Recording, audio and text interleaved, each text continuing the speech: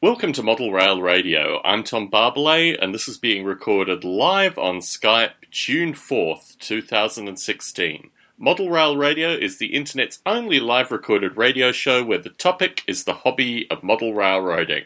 A gentleman I haven't had the pleasure of talking with for a while, Mr. Terry Terrence. Terry, how are you this evening?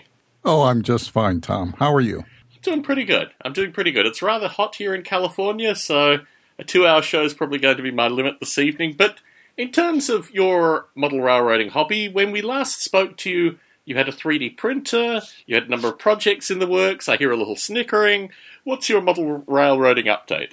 Well, I've been very, very busy. Don't let anyone ever tell you that retiring is a simple thing. So I've been retired for almost a month now, and it's taken up a lot of time to get here. Very good. But now you're here, what's it looking like?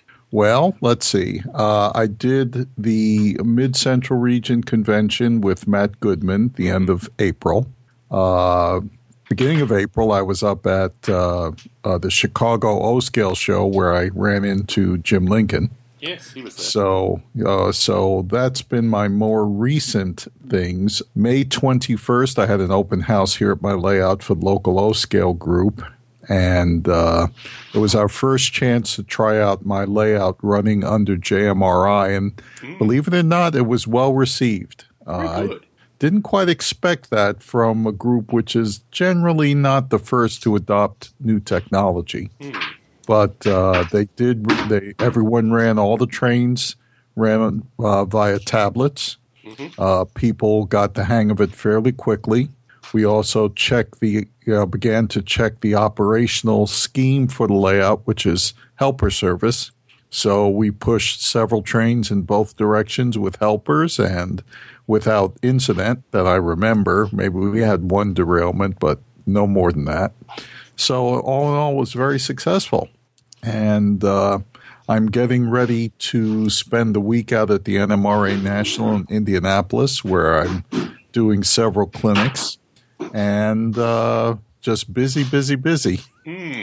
So, Terry, I met you January last year.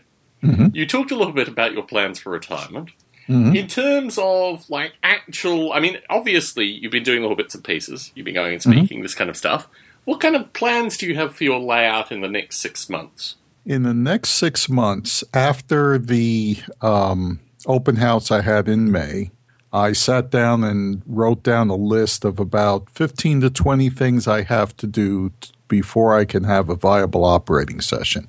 So my intent is to have a true operating session by the end of October-ish, thereabouts. It will run with a sequence timetable, so things will happen in sequence. We're not going to run fast clock or anything first time around. The intent is to have a number of additional locomotives on the layout. I have only a relatively few number now, so I have to get cracking installing decoders. We will push probably 4 to maybe 5 trains each direction, and so maybe 8 to 10 trains total, and that will be the operating session. I expect it will last probably 2 to 3 hours. That's the intent, get that accomplished by October. I hope to have a little bit of scenery in by then, but scenery is not on the list of essential things to do. Essential things are getting switch motors on the last of the crossovers, which are critical to being able to operate the layout, getting more equipment out on the layout, taking care of a few known trouble spots. Most of the electrical upgrade to the layout was accomplished last year, so we have plenty of power districts now are up and operational, probably getting, again, all of the new locomotives into JMRI because we will run this session with JMRI. We'll have controllers in reserve if people, don't feel that they're up to using JMRI, but I have JMRI running. I have 4 or 5 tablets to use as throttles. So that's the way I want to take the layout in the future.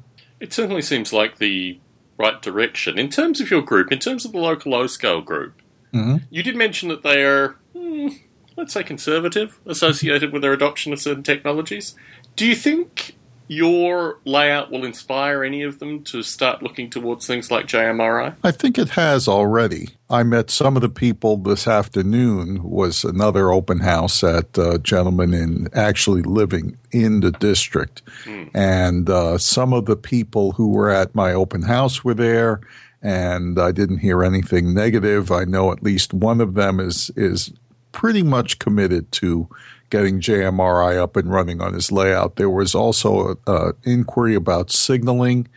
I did not demonstrate Panel Pro part of JMRI because I didn't have any of that working, but I did explain that Panel Pro can help with the signaling on a layout. So I think there will be some adopters. I don't think it's going to ever be the majority of our group here because some of them are just too far down the line of whatever DCC system they have. Yes. But I think one of the gentlemen is actually, his layout is still a building because he gave up narrow gauge and now he's doing Delaware and Hudson in mainline type modeling. And his layout is still building. I'm pretty sure he's going to be one of the people who adopts JMRI. And I think if some of them are contemplating going on to signaling, they may adopt that part of JMRI without adopting running their trains with JMRI. Speaking of adoption, one of the things that I was looking forward to in terms of your retirement was your appearance on Facebook. Are you considering doing that in the near future? I'm still looking at it. I'll probably do it because now there's fewer ramifications to errant Facebook posts now that I'm retired. Can't affect my job in any way, shape, or form because I don't have a job. Very good. I think the Model Rail Radio Facebook community is relatively unique. I mean, we've got the mailing list, but actually on Facebook, and I was talking with Andy Dixon on location only a few weeks ago, and he credits the Facebook group as being like a central reason that he is, building his layout and heavily in the hobby because of the camaraderie that exists through the Facebook group. I think you already have a new media presence in terms of your blog and videos and these kind of things. But it would be really nice to have you on the Facebook group as well to contribute both content but also feedback for folks who are, are on the Facebook group on a regular basis. So if I can invite you formally Probably, Tom, about the time of the National, because between now and the National, I am booked solid. So I don't want to get drawn into any Facebook activity, but about the time of the National, remind me and I'll jump on. Definitely. Speaking of the National, are you contemplating going? Is anyone contemplating going to the National? Well, I think a few people are. I'm not sure. Is anyone on the call contemplating going to the National? Show of hands, something like that? Show of hands. I'm going. But I won't be there. I won't be at the NMRA part of it. I'll be at the train show. So that's one for Ralph Renzetti. Who else will be there? I'll be there. This is Jim. Ah, of course. What would a National be without Jim Gore? Very good. Very good. For me, I'm not sure. I mean, it's probably erring towards no. I think my week in the UK seemed to be enough for my manager in terms of just general heart palpitations and other related stuff. So, yeah, I don't think I'll be at the National this year, unfortunately, Terry. But I'm looking forward to your participation on Facebook so I can start seeing a photo presence of Terry Terrence at the National. Well, I have a lot to catch up on. I haven't posted to my blog in a whole long time. And in fact, I've been losing followers. And darn. Not a good sign. But I have some really interesting stuff coming. So hopefully I'll be able to get some of the people back. And in terms of the world of microcontrollers, I'm not sure are you presenting anything at the National, Terry? Yes, I am. I'm presenting an expanded microcontroller clinic, and that whole field is just I can't even keep up with it. Yeah. I mean, there's so much. I'm hoping to add some material on the new Raspberry Pi Zero if I can get my hands on one. It doesn't fit the mold in as much as the Raspberry Pi Zero does require an operating system to operate, and your setup is via keyboard and screen, as opposed to just squirting in some code through your computer. But a computer on a board or a computer on a chip at a $5 price point, if they can actually build them at that price point, it's going to be very interesting, very hard to ignore. There's certainly a movement which you'll see at the National associated with LCC, which is the NMRA branded version, I think. It's LCC and OpenLCB, so yes, LCC. You'll meet some of those folk, hopefully, too. Have you had much exposure to them? Well, actually, I met, it's a strange story, I met some of them at Springfield back in January, and Jim Lincoln was there as well, and he pointed out that one of the guys there at the OpenLCC booth, I hardly call it a booth, but at the tables at Springfield, we had actually met that night at the Silicon Valley lines when we operated there. And I went back and checked the photographs I took, and sure as heck enough, that was the guy who was there operating one of the yards at the Silicon Valley line. So it's a small world. So yes, I did make some contact with them. They actually had at Springfield some boards designed for the Texas Instruments Launchpad. And I wanted to follow up on that, and I sent the requisite emails, but I haven't heard anything back, so I have to get back on top of that. But it's just been busy since Springfield and until now. So I have a lot of catching up to do. Well, I've got to congratulate you again for retirement. I think it's the vision of all of us working schlubs that one day we might have that final period where we can actually work on stuff that interests us. And, please do provide updates. I'm really looking forward to you getting on Facebook. And it sounds like your work with JMRI might actually evangelize it in your community, which would be very interesting to see some of the layouts of the O-Scale folk around you converting over to JMRI. I'm hoping that that's the case, because O-Scale for sure needs to move into the latter part of the 20th century, at least. Very good, Terry. Always a pleasure chatting. Please stay on the call. If anything comes up, you know what to do.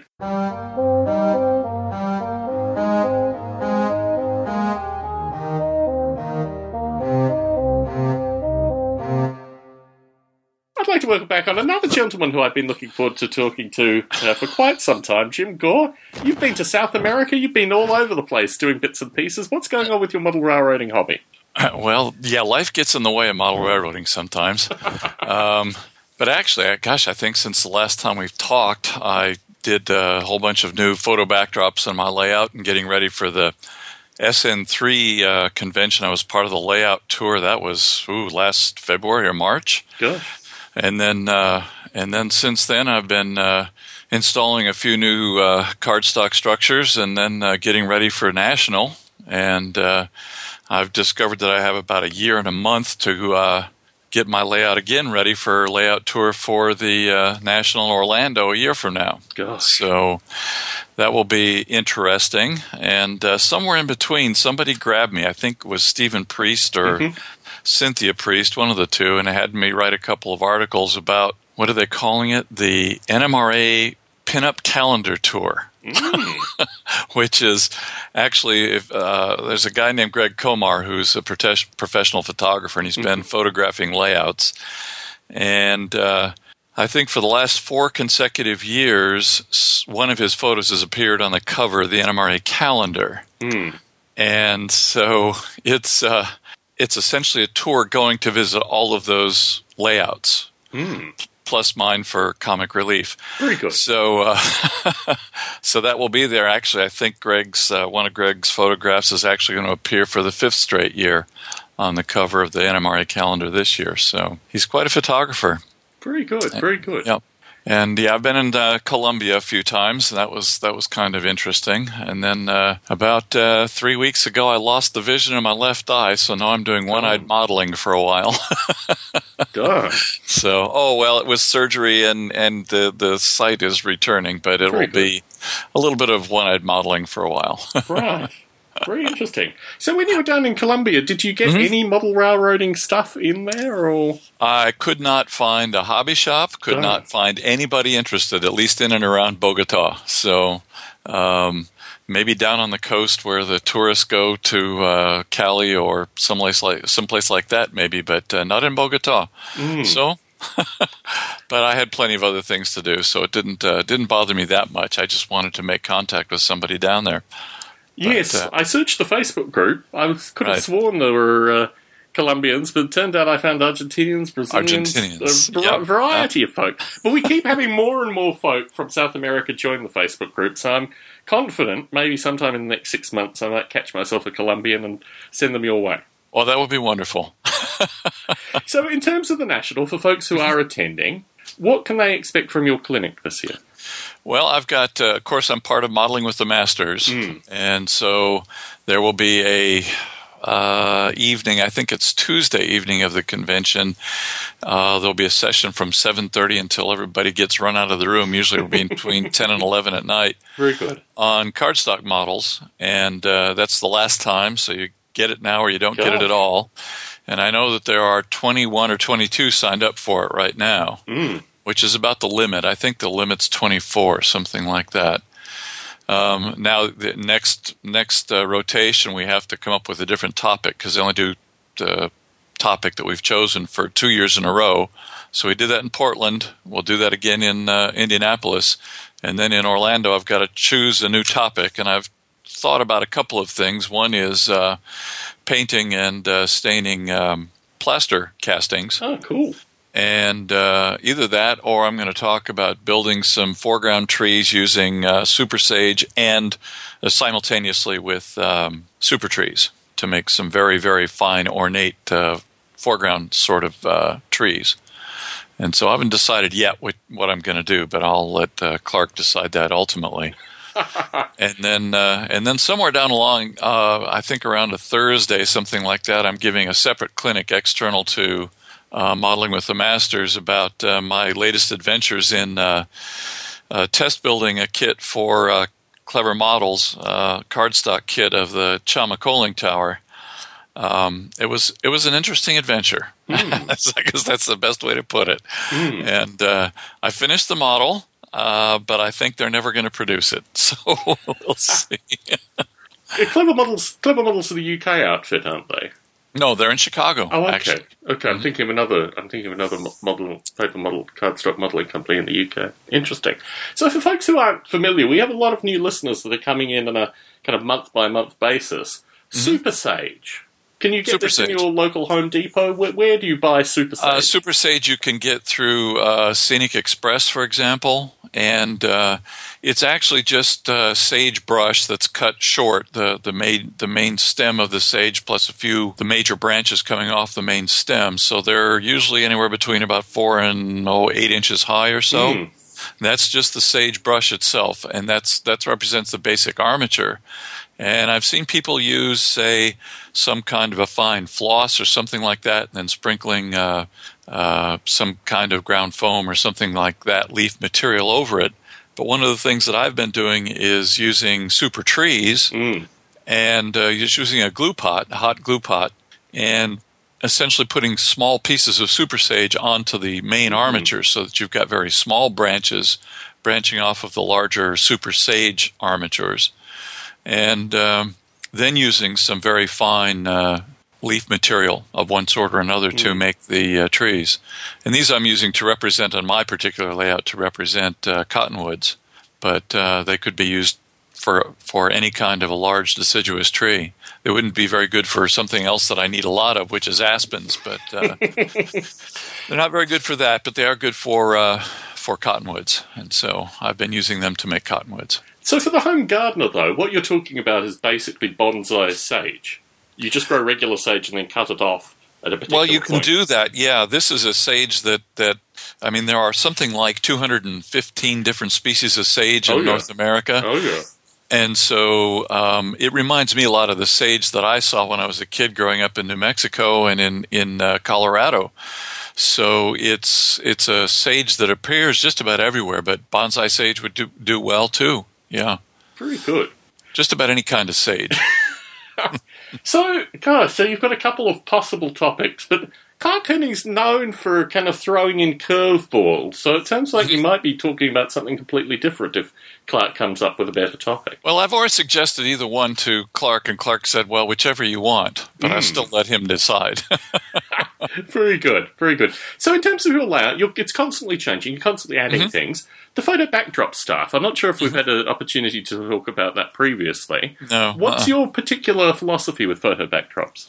Well, I tried two different types this past episode, and the photo backdrops, I think, have got to be fairly representative of the area that you want to appear in the background, but not distracting. I tried two different types, one which had an adhesive background, and I will never, ever, ever use an adhesive background again. Very good. Very It good. took me and my wife Sue about 3 hours to get this thing to lay down, and you're talking only a distance of about 3 feet. Yeah. The other one on the other side of it's actually sort of a scenic divide, was produced by the same company but without the adhesive background. And I just used a spray-on glue and a roller, and it went on in about 15 minutes. Oh, yeah. And so I've decided that's the way to go. One side represents sort of a volcanic caldera, very close to what the caldera that I imagine my railroad running to, up essentially about 8,500 feet north of Los Alamos. And the other one looks, I think the photograph actually is from somewhere in Idaho, but it looks remarkably like the background that I remember seeing in Santa Fe. So that's what those two new photo backdrops are. So it's just designed to give you a feel for the environment rather than to be too distracting. One of the fellows at the SN3 convention came, and my major backdrop is actually of some mountains in the southern Colorado, and he pointed out all of the mountains to me and told me exactly the names of each one of the peaks, and I thought, that's too specific then. I've got to change that one now. So hopefully before Orlando I will have changed that backdrop as well to make it look a little bit more like northern New Mexico than southern Colorado. Alas. Yeah. Well, life goes on. It's interesting feedback associated with the spray-on glue, because my wife uses a product like that for her quilting, and it's very forgiving for mistakes, whereas the adhesive product, where it's already applied, is not so forgiving for mistakes. So I think that's certainly good advice to our listeners to try a spray-on product for applying backdrops. No question. Yeah, I just used a 3M spray, and it was quite nice, and it rolled on easily. So I prefer the photo backdrops because I'm a horrible painter. So It's interesting, actually. A few folk on the Facebook group have been experimenting with painting recently, and results vary. And it seems to be, I know for a period of time there were a number of DVDs, and probably prior to that a number of VHS tapes associated with trying to teach people how to paint. But it's a skill where some people have it and some people just don't. And for the folks that aren't confident with regards to their painting ability, and there seems to be a lot of, there's a discussion associated with using, Google Street View and a variety of things with some touching up. But you're just using commercial products here, right? These are all commercial products, right? Yeah. And I've actually got a trip planned to back to Los Alamos this coming summer, about another month or two, and I'm going to go up into the caldera of the volcano and do a whole set of photographs to panorama type thing to create into the next backdrop. So, Jim, it always sounds like you're having fun. Oh, always. I'll try to find some Colombian listeners if you seem to be going there in the foreseeable future. Wait, are you going to be heading back to California anytime soon? It will be the about the same time I did last year, about the first week of November. Okay. Before then, before then, I'm going to take a train trip. We've decided to do the Empire Builder from Chicago Very out nice. to Glacier National Park, and then go down to Yellowstone and pick up the. I've forgotten which one it is. Going back to Chicago, so we're going to do that in August, and then. We're going to do the GAN going from Darwin down to Adelaide at the Narrow Gauge Convention, too, in Australia next spring. Very good. Very good. So, in terms of your Australian visit, are you going to be heading to South Australia at all? Any chance of meeting up with Jim Gifford? Are you meeting Jim Gifford sometime in the near future as well? Jim said he was meeting a bunch of folk before even coming to the US. Well, I've not contacted him, but I certainly will. I'd be glad to see him at the National.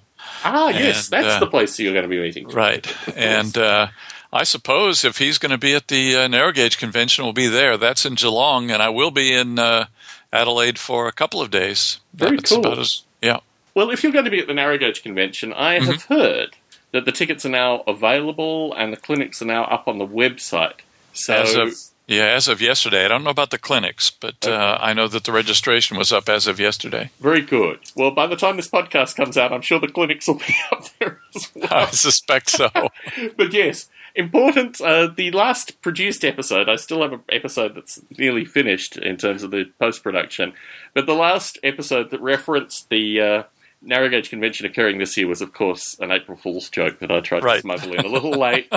It was a mistake, a genuine mistake on my part. But anyway, Jim, it sounds like you've got a lot of exciting stuff coming up, and please do call back in and give us an update when you have a chance. Oh, absolutely. Good No talking problem. to you. And it's been an awfully long time since we last chatted. Yeah, I think it's been about 6 months. Yeah. And maybe it was when we met in Sacramento. Actually, That could maybe be. you called in after. Anyway, always a could pleasure be. chatting, Jim. Please stay on the Okay. line. If anything I'll comes do up, that. you know what to do. Yep.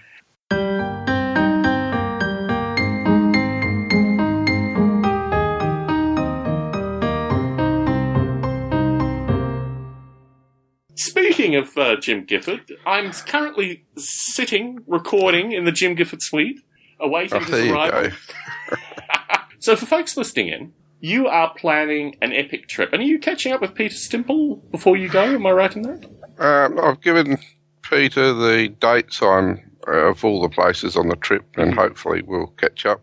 And I am planning on going to the Narrow Gauge Convention in Geelong. Okay. So, Who was the US listener that was meeting you before you go, though? My memory is not as good as it used to Seth be. Gartner, I think. it is. Seth Gardner. Yes. Yes. Terrific. Yeah, he's in Adelaide next Saturday night. So, Great. Great. So is he coming down to see your layout, or are you just meeting him for a meal? meeting him for desserts because he comes in from Kangaroo Island at 8:30 in the evening. Okay. And he flies out at 9 a.m. the next morning. Oh, my goodness. Oh, my goodness. Well, any opportunity to meet Seth Gardner, definitely. Yeah. He's got a layout, I think it might be a little smaller than yours, but roughly, similar kind of size, kind of that upper medium to large size layout. So, yes. Excellent. So I'm looking forward to meeting him. And, I guess in relation to the trip, this month's blog, I put all the dates and towns that we're in on the right at the bottom of the blog post. So, made a comment if I happen to be somewhere near where you are and you might be available for a meal in the evening, following what Tom does when Tom goes away. You can't imagine what happened in the UK, Jim Gifford. It was truly an amazing experience. I think you hold, obviously, the gold star. You hold the pinnacle associated with the barbecue and the multiple layouts and, a friend from high school and all this other stuff. But the folks south of London, they were pulling out a number of stops associated with my visit, which was very, very wonderful. I mean, it was just amazing to see their narrow gauge layout, full-size narrow gauge layout, I should point out. And, also catching up with Andy Dixon, not to be shrugged at. Andy's got a wonderful layout in a really nice part of the UK as well, and my first experience in Wales. But are you meeting Andy Dixon on your journey as well?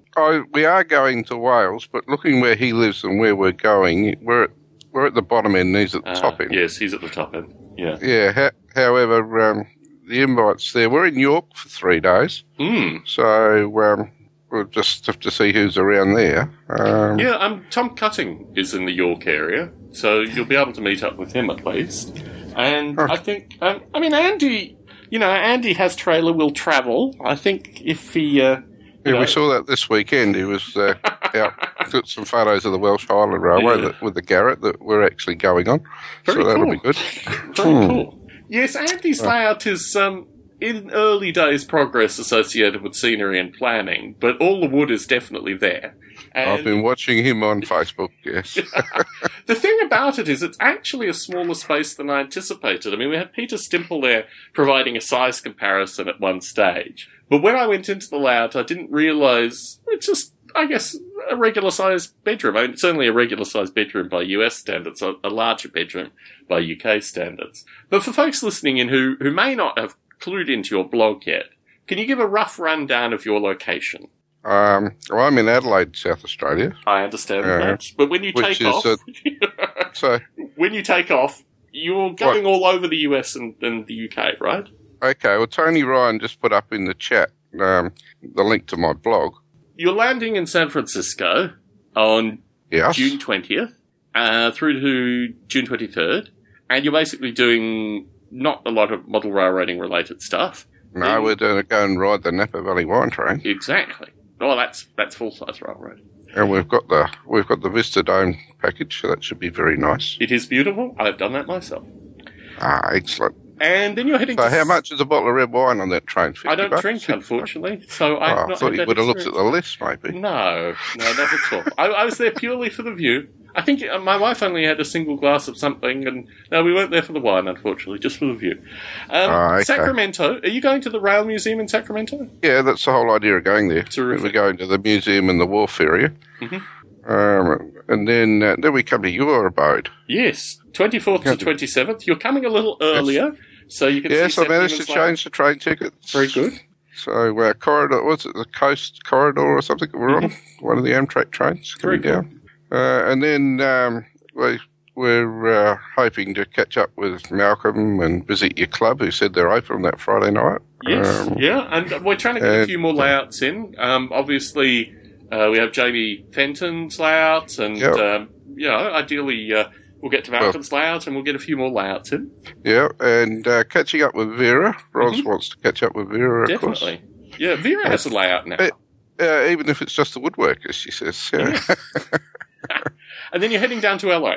Yes, we're taking the Coast Daylight down to LA. Nice 12-hour trip. Mm-hmm. We have a few listeners in LA. We've got some N-scale folk and other folk, so I might put the message out. Do you have any time there in terms of layouts and listener visits? Well, we're a bit tight in LA. Okay. What happens is, the Coast Daylight doesn't get in till 10:30 at night, sort of thing. So that's remotely written off.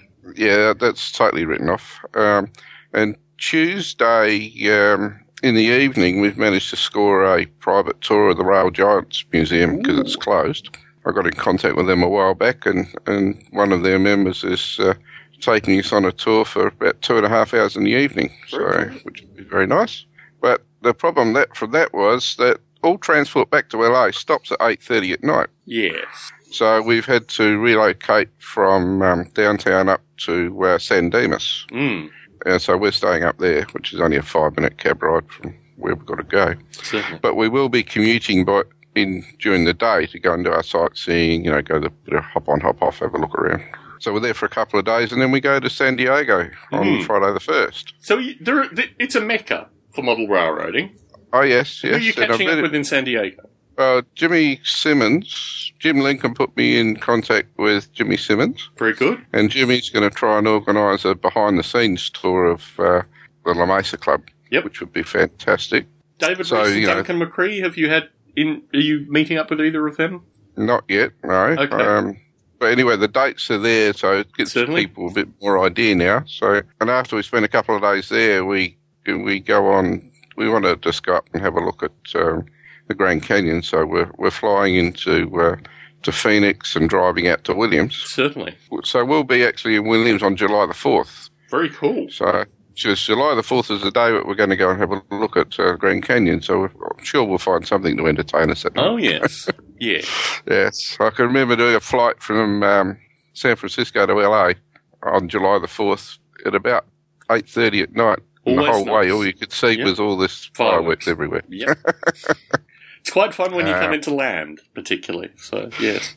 Yes. So, then where are we going after that? We're going into Denver, and the idea there is to go to the Colorado Museum. Definitely.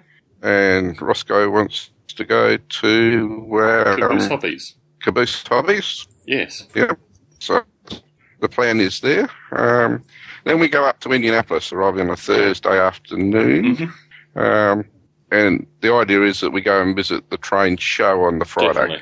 And so we're hoping to catch up with anyone for dinner on the Thursday night or the Friday night. In Indianapolis, other listeners. And then on the Saturday, we go over to see Matt Goodman at Columbus.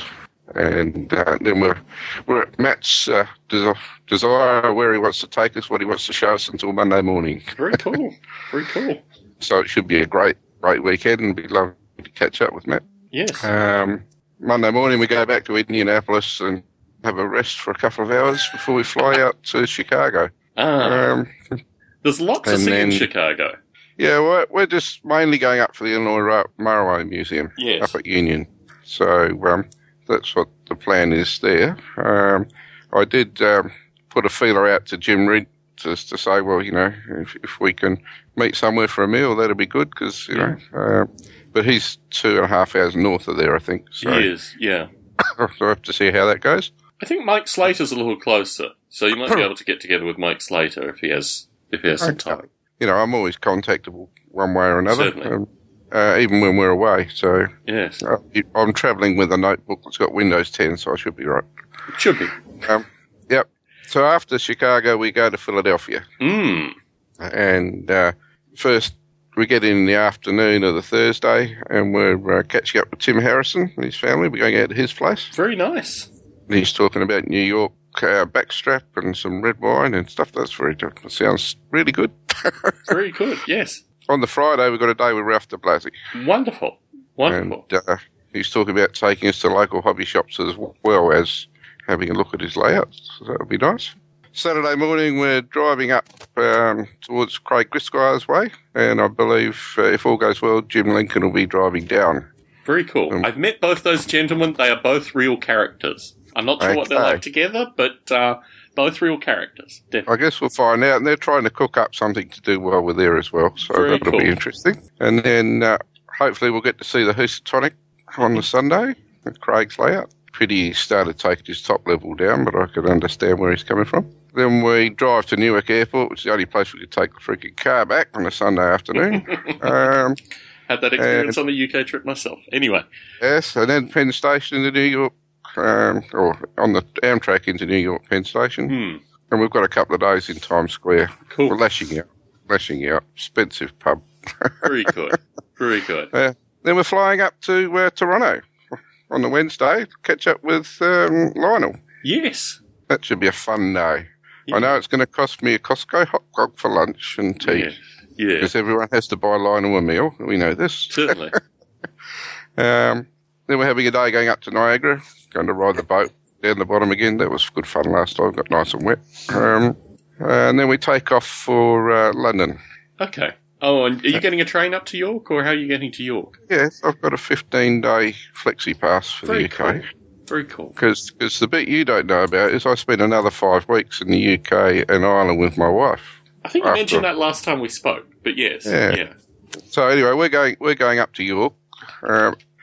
So we won't have to do the 40 minutes on the underground. We can do the 20 minutes on the Heathrow Express, so that'll be good. Yep. And then we've got 3 days in York. The first day is, oh God, we've got to put our feet up because we've been so busy. Yes. And then a couple of days in York. Then we're going across to Porthmadog in Wales. There's a train ride that goes through there that takes most of the day. Yes. A couple of nights there. We're going on the Welsh Highland Railway and then the Festadog Railway. And so we finally get back to London on the 29th of July. This is an amazing trip, Jim Gibbon. This is an amazing trip. And with my wife, we're going from London to Cork to Penzance on the train. Mm. And we're doing, we're going the train up to, down to Southampton where I was born. Mm. Have a look around. The shop that we used to have a post office there in Woolston, and it's now a camera shop. So at least I found it on Google Street View. Interesting. So I have to go and have a look. So we have a few listeners in Bournemouth because they wanted to meet with me. Southampton, not Bournemouth. Southampton. We have listeners in Southampton as well. Oh, okay. So, all right, we're in on the morning train. Okay. Very good. And we're out on the evening train. Very good. Look, these people will track you down. They were very, very annoyed with me. And in fact, I have to apologise basically to all our UK listeners, all of them, not just the ones that met me and the ones that didn't. But yeah, people were really annoyed that I came to the UK with such short notice because a majority of our listeners and former participants and future participants weren't able to catch up with me. So yeah, we've got a lot of UK listeners that are hoping for more notice next time. So, but it sounds like you have a lot of stuff going on. Oh yeah, we got a lot. Then we're going up to Edinburgh on the train. Mm. That's a nice train ride. Yeah. Yeah, we're going out to Dundee and Aberdeen on the train. Mm. Then we're going to Inverness on the train. And we're going to the Kyle Couch on the western side. And then a couple of days later, we're going to Wick and Thurso on the other side. Yes. And it just so happens the tattoo's on while we're there, so we're going to that too, which was nice. Wonderful. That was a fluke. And then also we're going to do the Jacobite train to Fort William, Millag, and back. Yeah, then we go across to Ireland. Wonderful. Having been in the Coming UK, home via Hong Kong, sorry. Yeah, having been in the UK recently, I've got to say that train travel in the UK, first-class train travel, is unbelievable. Regular train travel is still pretty nice. We caught a wide... In fact, train was our primary means of travel. We rented a car for a short period of time in Manchester and returned it, funnily enough, in Wrexham, because it was the only place that was open. And it was just really wonderful. I mean, our first experience, really, after we landed was getting on the train to Leeds. And my wife and I looked at each other and just we hadn't seen this level of civilization in 11 and a half years. I mean, it was just a very, very impressive trip, basically. So I'm really looking forward to getting your accounts associated with this as well. And, of course, having you staying here, which is the up-and-coming part. Yeah, it's going to be terrific. So, in terms of red wine purchases, California Reds, I'm assuming, I think we have a couple of corkscrews. We might be able to accommodate. We don't have any wine glasses, unfortunately. We'll have to go to the local shop and bring back a couple. Yes, I think so. But we're really looking forward to having you on location and introducing you to all the eccentric folk that make up the Bay Area Model Rail Radio family. And yes, I see your political opponents in your town weren't too good this week. It's all very curious. It's actually due to a lack of policing, which I think is quite a curious thing in and of itself. I mean, it's just a microcosm of what we experience here on a daily basis, but enough of that. Okay. So, in terms of your trip, you're meeting a lot of people, you're getting a lot of stuff done, it looks absolutely exhausting. Just reading it out on the show is exhausting. What are you looking to take away from this trip? I mean, obviously you're going to meet a lot of people. Are there any items that you're interested in purchasing? Any folks' brains you're interested in picking in particular? No, it's just going to be nice to see different stuff, meet people that we talk to, see some layouts that we see pictures of it every now and again. I guess the takeaways are hundreds of photos. I think I've got something like a terabyte of space in the cloud. Ready waiting. Very good. Very good. And, just that's really it. It's meeting and catching up, seeing all the railway stuff. Definitely. Well, Tim Harrison and Lionel Strang, two gentlemen who I've been wanting to meet for a number of years now, and both of whom that I've communicated with extensively. So, yeah, that's the part of the trip that I'm particularly interested in. Craig Biscaya, Jim Lincoln, these are just regular folk that I bump into on a periodic basis. But, no, certainly Tim Harrison's place on location. I've seen a lot of photos myself, but would love to have the opportunity to meet the gentleman on location. And similarly, Lionel Strang, an enigma within the hobby, and someone who I think no doubt will show you a particular side of Toronto. Well, perhaps just Costco. But anyway, I'm sure you're going to have fun with Lionel as well, Jim. Yeah, I hope so. Pleasure catching up. We will catch up on location. I've got a number of folk on the call that seem very eager to talk, and that's fine. Thanks everybody for just being patient and listening to this. And we've actually got visitors this weekend, so I won't be able to hang around too much longer. So thanks, Tom. I look forward to seeing you I'll and see everybody you at the train else station. over there too. And it looks like I'm going to courier you exactly straight to Seth Newman's place from there, so I'm not sure how much luggage you're planning on bringing, but we'll move the luggage. It'll all work out. Yeah, it's not that much. I'm only one big bag. It's just the medications bags and the breathing machine bag. So I've got four carry-ons. Very good. And one case. So there you go. Yes. The US will provide you with a number of pleasant airport experiences, no doubt. I'm really looking forward to catching up. I've been there before.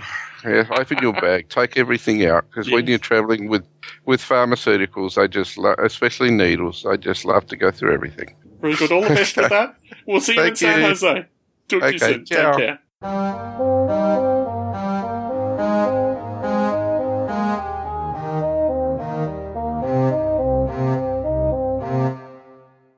A gentleman who is coming out especially. Coming out, be careful how you say that. Okay, a gentleman who is travelling down, especially for Jim Gifford's visit. Are you serious, Joe D'Amato, associated with this? Are you serious associated with coming down? Was that an actual thing? Right, that wasn't just a Facebook joke. Okay, very good. No.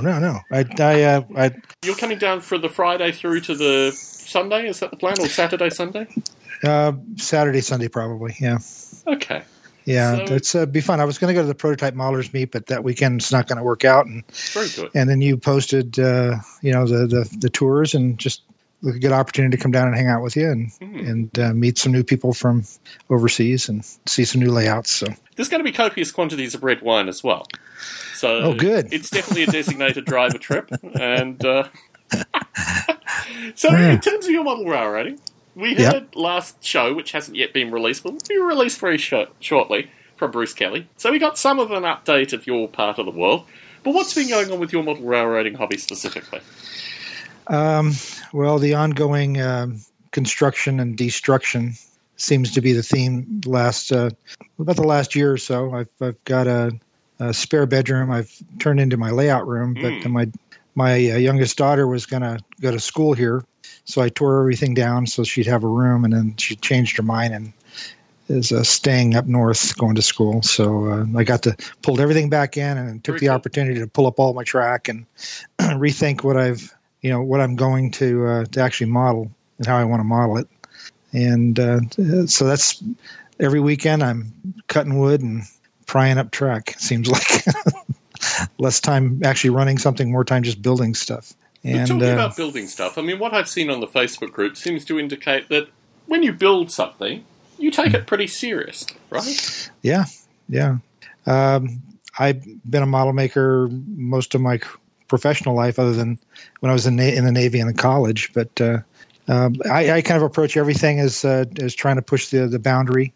I love, like we've talked about this before, I like technology. I'm not so much a computer nerd or into the Arduinos or the Raspberry Pis like Dave Falkenberg and other people are who have more exposure to that kind of stuff. But I'm more into actually fabricating things, physical things with the equipment. So having a laser at home and a couple at work and some 3D printing access, I'm trying to, I'm a lazy modeler.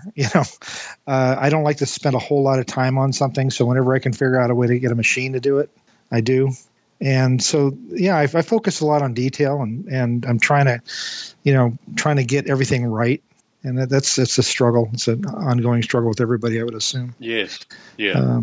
So like I said, I've got a laser and do a lot of experimenting with that. And as I build things, I need a fence. So let's spend some time researching fences and how it can look and that kind of stuff. I posted some stuff yesterday and today on some wood decks I've been working with, and I want to make my flat cars look more realistic. And so I did some work with some photo vectoring and rastering, and came up with some really nice finishes. Took them to the club and showed them today, and people were pretty impressed. So I'm onto something there. So if I can, I like the model building aspect of it. I'm not so I'm not driven to really finish the layout because I live in an apartment right now, and what I want to do, I can't do here without taking over the whole apartment, maybe renting another place. Yes. And so I understand that. So I've kind of taken on the Lance Meinheim kind of concept of less is less. And I've got a simple Ingle Nook now that goes around 2-3 walls in the room. It gives me the opportunity just to run my trains back and forth, do a little switching. I'm learning more and more about operations and that kind of stuff, how I want to do it. I've spent time on John Signer's layout down in Dunsmuir, where he's got a CTC board and he has a whole different way of operations than the club does up here. So I'm trying to blend the two together, and so it's bare bones. There's nothing on it but track at the moment, but I'm working on all these components, structures, and it's evolving like everybody else's stuff. I look at what other people are doing online and in magazines, and I envy their focus. Yes. So speaking of focus, for folks listening in that may be new to Model Rail Radio, what are you actually modeling specifically in your layout? I do Pacific Electric down in LA. About between 1955 and 1960. I like the color. I'm actually modeling a small branch or a spur. It was called the Orphan Spur, which ran down Brand Avenue in Chatsworth, out in the San Fernando Valley, and it was about 8 miles of track. It was cut off on one end from joining the rest of PE by Santa Fe, who just dug up the rails and put a crossing there. And there was an SP yard on the other side. So what operated on, basically through city streets and a small area that was orchards and packing houses was considered the Orphan Spur, and they interchanged with SP. So you saw a lot of SP freight back and forth, PFE reefers, a lot of flat cars. The nice thing about modeling what I'm doing is that they only had 2 locomotives there ever, and I have them both now. So I don't have to buy any more locomotives. The freight cars I need are very limited, and I did that on purpose. I mean, I could have done a bigger part of PE, but I chose this one area because it would limit what I had to acquire to operate, functionally when I get to the point where I can have an actual layout. And so I'm trying for prototypicality there when it comes to, what I've got, what I'm using. Was it Broadway Limited just came out with their little Porter. And I picked that up at the show in Portland, and it's almost a dead ringer for the one they used there. And they had a 44-tonner as well. So with those 2 locomotives, I've got everything I need for motive power. I've got other stuff too, but for the club, but for my own layout, that's all I really need. And some reefers. I got packing houses, box plants. Then I've got a lot of industrial retail in the downtown area where I would be, dropping things off. The diesel yard for the PE there was in a parking lot of the supermarket. And seriously, there was a telephone pole and a small box, and that's it. So it's kind of a nice mix between urban modeling and suburban agricultural type, all kind of in a small space. So. So and it's fun. There's not a lot written on it, and so I like the research. I'm all about the hunt. So when I'm online, I dig deeper and deeper, and I find these little nuggets, little treasures, photographs of Brand Avenue throughout the time, a side shot, some place obliquely, a research on something else, and all of a sudden, well, there's the corner of the Arrowhead bottling plant was with just random chances that I find stuff, and I keep all that together, and so I got to focus. That's the only way I can do it. You're leading perfectly into what my next question was going to be. You're famous professionally for doing research associated with minute detail, but obviously you take this on in your hobby as well, particularly associated with your own layout. What advice can you give to people that are similarly detail oriented but are overwhelmed by things like internet and, the general searches that you have to do? Can you describe, the stuff that you've been posting on the Facebook group recently is a beautiful example of this. Can you describe some of the processes you use to actually find this information? Well, Facebook groups, even if they don't really match what you're doing, you'd be surprised what you can find and people you connect with. It's all about the community. I belong to the obvious, like the Southern Pacific groups and some of the Pacific modeling groups, but also a lot of the Mexican groups and a lot of the UP groups and Santa Fe groups. And you'll always, you show stuff and I say, look, here's what I'm doing on my PE, and it'll spark an interest. Oh yeah, by the way, I just, I had this photograph I found. And so you build a community up where people share back and forth. I've got a blog spot where I show the modeling that I do, and I make sure everybody that I know gets a link to that. And so I got a lot of people coming on board that are dropping information off to me as well. But my biggest advice is, and what I do at work is I burrow down and focus on one specific thing and try not to get too broad with it. And that's where the frustration happens, because, these days with the internet, you can drown in information, and you can be overwhelmed by, just the sheer volume of things that you've got access to. And if you don't stay focused and you don't have purpose in what you're doing and what you're researching and stuff, you get off the track. It's like, squirrel. And I find that happens quite a bit with me at work. I'll be researching a new car body style, and I'll see a picture of something, go, oh, that's cool. And I'm just going to look at that. And then 30 minutes later, I'm somewhere in Costa Rica looking at sugarcane cars, and when I was actually looking for, a hopper that ran up in Manitoba. So, for me with Pacific Electric, I initially was interested in it. I went online and bought whatever books I could find. You'd be surprised. Certainly. I didn't realize there was so much published on Pacific Electric. And still I started looking, and I'd go on eBay and Amazon, and I'm picking up stuff, $30, $40, $50 books for $10, $20 used. And they're perfectly fine. And that gives you some clues as well. So, books, magazines, there's now with the internet searches for model railroader, and we've got prototype modeler you can get to, and mainline modeler now. Pretty soon, model railroad craftsman will have searchable databases. That makes it a whole lot easier to find out what you want. But, like I said, initially you kind of go out there and kind of put out your feelers. But at some point, you've got to narrow down what you're modeling. I mean, some people can pull off the Transcontinental Railroad. Some people can do Milwaukee from Milwaukee to Seattle. They have that kind of ability to focus out like that. And that's rare that you can pull it off. More often than not, you see a lot of compromises. And so what I kind of did with this thing by going with the Orphans Fur, I can, literally, if I wanted to, I could go out and rent, in Medford here, rental isn't that expensive. I could rent a space. I could rent 10,000 square feet for maybe $400 a month or something. And I could build it to scale. Yes. I could put 8 miles of track in a building that size and do from the SP to Santa Fe and build everything in between. And I've got the information after 4 or 5 years of just doing research after research after research. I could probably do a fairly good representation of downtown San Fernando, and then that part of downtown, and then out to the packing sheds and stuff.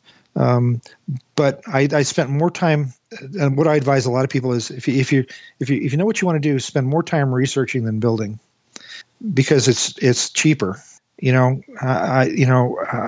Like every other modeler, I've got so much stuff started that I look at the time wasted building things that were not going to work. Not that they met my level of expectation for detail or accuracy. They just, that's not going to work. I made that curve too sharp. Yeah. So there's a whole Saturday, building that module, and I'm like, and so Saturday night I'm in a pile of sweat here and sawdust, and I've got something I can't use. I've wasted track, I've wasted wood, I've wasted time. I've learned something by doing it, but if I just researched that a little bit more and thought more thoroughly about what that radius, what that curve was going to need to do in relationship to my overall plan, I could have saved stuff. So I always tell people, just keep researching, just keep digging, keep looking, because you'll find stuff.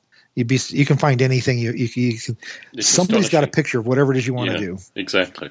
So, And I do that at work. I do that all the time. That's my job. Is part of my job is research and development. And so I've got to kind of, after a while, where the go-to places are to get input or to find things. And you'll find that with what you're doing. If you're doing something like the Great Western Railway or whatever. I had an interest in British railways for a while. We were just over Joe, in the islands. You've got to go. You've got to go and spend some quality time over there. Oh yeah, I'm planning. I went to France and worked for Disney for a while, and got to the islands for a little bit, but didn't spend much time there. But I plan on it because I want to get on one of the outline railways somewhere where the Great Western was, and Certainly. just ride it through the countryside. And just enjoy what that real railroading is. It's different from what we have here. I mean, it's a different mindset, and it's a community, and we don't have that here, and it's a shame. When you think about like where I live here in Medford, in the valley, we're in a pocket canyon basically, and you've got to climb a mountain to go anywhere out of here, and it's so beautiful, and it's like the perfect place to have rail travel, right? Because there's so many places to go here, but you got to drive on roads or really scary places to drive, and I think about England, and if we had that kind of rail network here, how much more civilized we'd be. Oh, yeah. I think that's part of it. You've got that connection. But, I was interested in that for a while and started digging around. I found some books on the Great Western Railway. I found the books on the halts and they stations. They have a couple of magazines in the UK devoted to the Great Western Railway. And it's actually astonishing. And like relative mainstream news agents, you can pick up their monthly, and it's amazing. Yeah. It really is. Yeah. So that's the thing with any subject you got. I think if you spend more time researching it, I think you'll have a better product at the end of it. And the product being your layout. I mean, it could be something that you're going to fill half a house with, or you can do what Lance does and have two bifold doors and one switch. But if you research it right and you spend the time getting it to look right and finding what you need to build it right, you can enjoy it. It gives you a lot of satisfaction building something you can actually use and you like working with. Certainly. You mentioned people in the research component, which I think is fascinating. Mm-hmm. And the fact that you'll join Facebook groups and you'll cultivate a group of people that are genuinely knowledgeable in your particular area of interest. Sure. Professionally, when you're at work, how frequently do you have contact people associated with the various things that you're investigating? All day long. Right. All day long. From 7 in the morning till 4:30, 5 o'clock at night. I mean, it could be something as simple as, okay, well, Creative Service walks in and we've got this Pennsylvania tank car or something, and it's a different color than we have color chips for. You can tell, they had some gray tank cars. They had gray box cars. Well, what is that gray? I don't know. Nothing in my magazine's database talks about it. I don't have every single Keystone magazine ever made. I don't have every single Pennsylvania book made. So I don't have those references, and I can go online and look, and I can look for days and days and days, but I know that if I go online to the Facebook PRR page, there are 3 or 4 guys on there that I've made acquaintance with that we're friends, and I can pose the question to them. Or I can go to forums and do that. But unfortunately with those, I mean, their attention span is as long as my finger, and Railwire, Trainboard, places like that. I can post things there. I might get 1 or 2 posts that talk about what my request was for. And then it starts out, and a street fight starts out after that. Somebody says something, or they go off on some bunny trail, and so they have limited use. But you do contact people on there. I did. Mike McGrattan just passed away. He worked with the Rapido. Nice guy. His Puddington was his handle, and he did a layout called Puddington Valley and N Scale. But this guy knew everything there was to know about CP Rail. And, when I said, okay, hey, Mike, we're going to be doing all of our heavyweights in CP, but I have no idea what our prototypes match that. Well, he's an expert. Well, 2 days later, I get 9 pages from him typed out that every single prototype that we made, all of our cars that we made, all 10 of them now, he gave me the names, the paint schemes, and photographs of the cars appropriate for all of our prototypes. Yeah. So we were able to do those correct. Same things happened with New Haven. Okay, Brian Bousset, New Haven. I contact him, anything New Haven. There are people that are just, they're dogs for that stuff. Certainly. And so, and it could be just a color, let's say, I need a gray. Can you give me a reference for it? So I'm not sure if I've asked you this before, but it always fascinates me, particularly with historical photos that are in black and white from the 1920s, 1930s, this kind of stuff. Color matching, those kind of things. Yeah. How do you do that? Well, you can't color match color pictures. Fair enough. In black and white, back in the day, you had Pan X and Plus X and Tri-X later on. Well, they all dealt with blues and reds differently. You did Plus X, your blues would be super dark. Pan X, your blues would be light, and your reds would be dark. Tri-X was who knows what. It was a medium tone black and white film. Then when color came on, you had Kodacolor, you had Kodachrome, and Ektacolor. And Kodachrome and Ektacolor were slide films, and Kodacolor was just regular color film. And Ektachrome was blue heavy, and Kodachrome was warm. So that's why you look in one of these Morning Sun books, you'll see, and we run into this every day. Looking at a color and it's a different shade of that color. There may be 7 photographs there, and they're all different shades. And so what I do a lot of times is I start looking at the outliers. I look at the sky. I try to find a white that I know is white or a black that I know is black, and then I can kind of judge how close that is. With black and white, I can get tonal differences, and I can say, oh yeah, well this is darker over here than that. A lot of times it's a crapshoot. Sometimes, especially when we do like the old reefers, there's no historical documentation on that.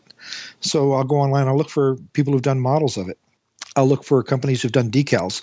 There's a lot of old-timey decal company out there that do the most obscure stuff you've ever seen. Champ Decals has been around since what? Early 60s? Well, they had access. I mean, some of those cars were still around, or there were people that had that documentation. Yes. Yeah. And they produce their decals based on that. So that's as good a hunch as you can get. Sometimes I use other manufacturers to confirm things. We're doing a reefer right now, and I wasn't sure whether the car was gray or yellow because all I had was a black and white. Well, I found out that Atlas and Athearn had done the exact same car years ago. And guess what? They used the same gray. So I go, oh, okay, well, I got a place to start with there. It's obviously a light color. Not all reefers were painted red or yellow. A lot of them were painted gray or blue or some other colors like that. But at the absence of a document in front of me, sometimes it's as good as it's going to get. So, it's always a crapshoot with some of this stuff. Other things you can find. We're doing some per diem cars and some cars that were around in the 80s, and they're very, very colorful. And I'm looking at one that was down in Alabama doing research on it, and it's an orange. And I'm digging around, I can't find anything. And then I did another Google search for this railroad color scheme, and I found a train board thread where somebody was modeling that railroad and had gone through all the effort of finding a chip. And there right now I've got Flocal matches, I've got Pactra matches, I've got Testors matches, I've got house paint matches. Oh, yes. I can go down to Home Depot and give them this number, and I can get a quart of latex paint to match the color of the car. Very cool. That doesn't always happen, but it like I said, like with this research thing, the more digging you do, eventually you'll find what you need.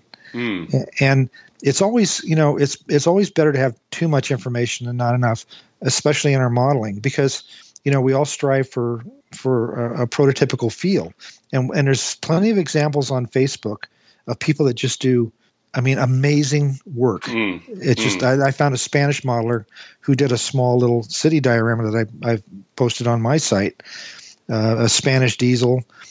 It was a resin kit, but the buildings were spectacular. The attention, he had weeds in between the track, and he had this crossing gate was weathered. The cars were all individually detailed and weathered, and like they were kits of their own. And this guy, if I decided one day I'm going to do Spanish modeling, this guy is my go-to guy. and I'm going to pick his brain. I'm going to pick his brain, and I'm going to use his pictures to aid in my modeling. Certainly. A quick question for you, Joe. Sure. Whenever I do research to a certain level on any topic, I find contradictory information quite frequently. In fact, it's actually quite interesting because there's a kind of probable world thing where, particularly when I'm, talking to people associated with various historical events or family history or anything I've done any research into to any degree of depth, there's always contradictions. There's always stuff that goes, in all different directions. What do you do when you get those contradictions? Well, I got 4 daughters actually. So I'm really good at dealing with contradictions and sorting out the truth. Lots of practice with that. So you still believe there is a definitive truth? With daughters, no. No, with anything. I mean, do you still have this notion of definitive truth as you look into all this stuff? I don't know. You have to take your best shot at it. Very good. You do. I mean, sometimes you got to trust people you don't even know. Sometimes, I mean, if it sounds convincing, it's different than politics. That's a whole nother ball of wax. In modeling, the community is fact based. The vast majority of model railroaders or armor modelers or anybody they're all about trying to get it right. They're trying to create something, a little piece of perfection, that they can control. And I think there comes a point where you just have to start assuming things, especially in the obscure. I wouldn't have to, when it comes to SP or Santa Fe, I don't have to guess. I mean, you will drown in reference material when you get off onto the short lines, and which is what I've always been interested in. Is these there's a small railroad down in Arkansas that we did a car for in our per diem series. I can't remember the name of it now, but it's got 2 miles of track. It's in an industrial park out in the middle of nowhere, Arkansas, that the train comes out of the gate and there's a small 2-spur yard right there where UP goes by. But it's fascinating to research it and what it used to be back in the 1800s, what it's become. But there were a lot of suppositions there. I got to a point where I just wasn't going to find anything else for it. And some of it's predicated by time. We pump out a lot of stuff. Certainly. So, I come home and do research, and I'm fine with it because I enjoy it. But, I've got 20 minutes to get a lot of information to people that need to finish the artwork, to make the plates, to make the pads in the back, to print on the cars so that the production assembly doesn't have to wait for that car to get to them. So there's this domino effect. Yes. That you've got to think about too. I mean, I'd like to say, "Oh yeah, I'll come back tomorrow and I'll have that answer for you." But more often than not, that person will be standing there with me. Yes. Wanting to find out what that information is now. And so, by knowing all of these people, some of them I've got their phone numbers. I can call them. And the nice thing about this community, unlike some other communities I've been in, and maybe it's changed now, but people will fall all over themselves to help you. And the worst critic I've ever had for my company became a kitten when I asked for help. Yes. Now this is the interesting thing, and I think you've talked about this previously. The turnaround of critics when you actually have the ability to produce something to their specification and ultimately, create. But sometimes it's not even. I mean, I can do that, but sometimes it's just a matter of helping them with what they're doing. Yeah, certainly. You'd be surprised. I'll send out a set of stirrups for an 89-foot flat car that the guy's working on. Well, it's pennies. Certainly. And but he can't get to it. There's no hobby shop that carries it, and so we'd have to go through this expensive process to order it and to his hobby shop and wait. And I send him. I throw him in a bag and a blister box, and boom, 2 days later, 3 days later, he's got that part. Well, he's become my best friend. Yeah, certainly. And it's not that I'm trying to buy anybody. I want them to know that I'm here for them too. I mean, when I started at Microtrains, we were fairly cloistered. We didn't let out information. And I wanted to let people have a sense of ownership. I wanted them to be, even the people that really hated us for really dumb reasons, mainly out of envy. but I wanted them to feel like what they had to say mattered. And whenever I can, I try to make it happen for them. There's some unrealistic expectations with level of detail or with a particular road or a car or something. That's where I talked about before by posting something on Railway or Train Board. I'm looking for new car ideas, and next thing you know, I've got guys telling me, well, this railroad only made 4 of them, but I'll buy all 4 from you.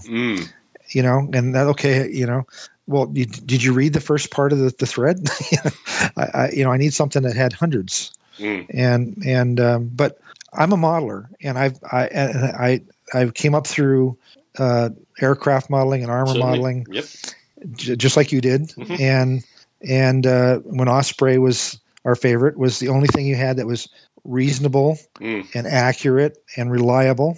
But when it came to getting parts to fix your stuff, good luck. It was hard to get repair parts. It was hard to get replacement parts. It was hard to get extra parts just to do a kit bash or something. It was like the answer was always, well, buy another model. Well, I just need this one part of a tree. And that they've got them. Yes.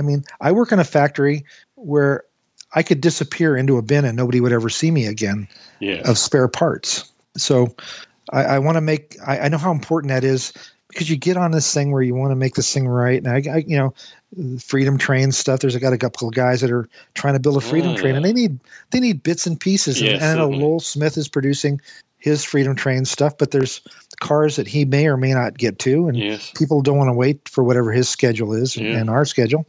So hell, I can give you. I've got an 89-foot flat car here. I'll find out what it is and get it to you for cost or whatever, or you just need parts of it. I'll just send you the parts, and it helps them get their thing. And then they start looking at us as being human, certainly, and not just some corporation out there that wants their money and could care less what they want. Joe, I can talk to you for hours, and I will have the opportunity to talk to you for hours when you're on location. Yes. We still have a few people that would like to talk today. I hate to cut you off. I will give you one anecdote. Sure. I was in the they have the Churchill bunker now, or what is it called, the Churchill War Rooms in London. I don't know, I had mixed feelings about it, but I realised at the end that there was a certain amount of gravitas associated with it, irrespective of how they touristised it. We got out into the gift shop. My wife looked immediately at the standard rotating carousel of Osprey books, and she said, "That's your thing." And I thought to myself, I've trained my wife somehow. That she knows and understands that will be my first point of call to flip through and find some Osprey books. Unfortunately, if you visit Chez Barbelé currently, in large part to get this room ready for Jim or Roz, whoever picks their particular room, I've actually removed a lot of my Osprey books into the attic, so I can't show you my full collection, unless you request especially, in which case I will bring the boxes down. But you'll be happy to know I've pulled mine out. I've got a group back east that is interested in a museum piece that they'd like me to build. Very good. And it's a fire base from Vietnam, 101st Airborne. Oh, wow. In 72nd scale, and on a mountaintop, that whole thing. And Osprey has a book on that. Huh? Osprey has a book on that. Yes, I just happen to have that one. And with it's online, I'm all set. Now I just got to order stuff and get a contract, but I love those books, and I wish they did trains.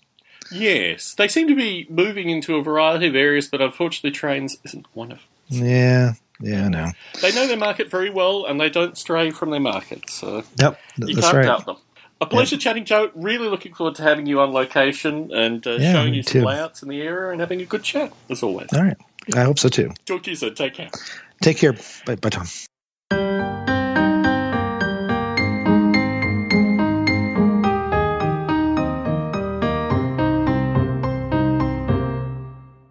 Speaking of military modelling, I'd like to welcome back a gentleman who, since he last spoke with me, won a particular award. In fact, lost out on winning by a coin toss, but still got a medal. Ralph Renzetti, what's been your model railroading and general modelling update? I took that Volkswagen to an IPMS meet and basically was blown away when I was told by one of the lead judges. He came to me just before the prizes were handed out, and he said, "Unfortunately, we couldn't give you best in show," he says, "but we had a very hard time deciding who was going to get it, so we flipped a coin." and it just blew me away. I mean, my chest went out another 6 inches, right? And then I ended up getting first place for that Volkswagen in the category. So I was quite happy. Well deserved. Well deserved. And I'm a little, having a physics background, I'm a little annoyed that coin didn't right itself in your direction. Yeah, well, there's other times that it might, It's not a bad thing. Next time. And if you really start banging yourself against a wall and say, well, what did I do wrong? What's wrong with this? Or why didn't I get it? Then it's not worth doing, because the way I look at it, I'm in it for the fun. If I get a prize along the way, bonus. If I get the recognition that people like my work and so on, and it has been happening lately, I think it's absolutely great, because now I'm making new friends over it.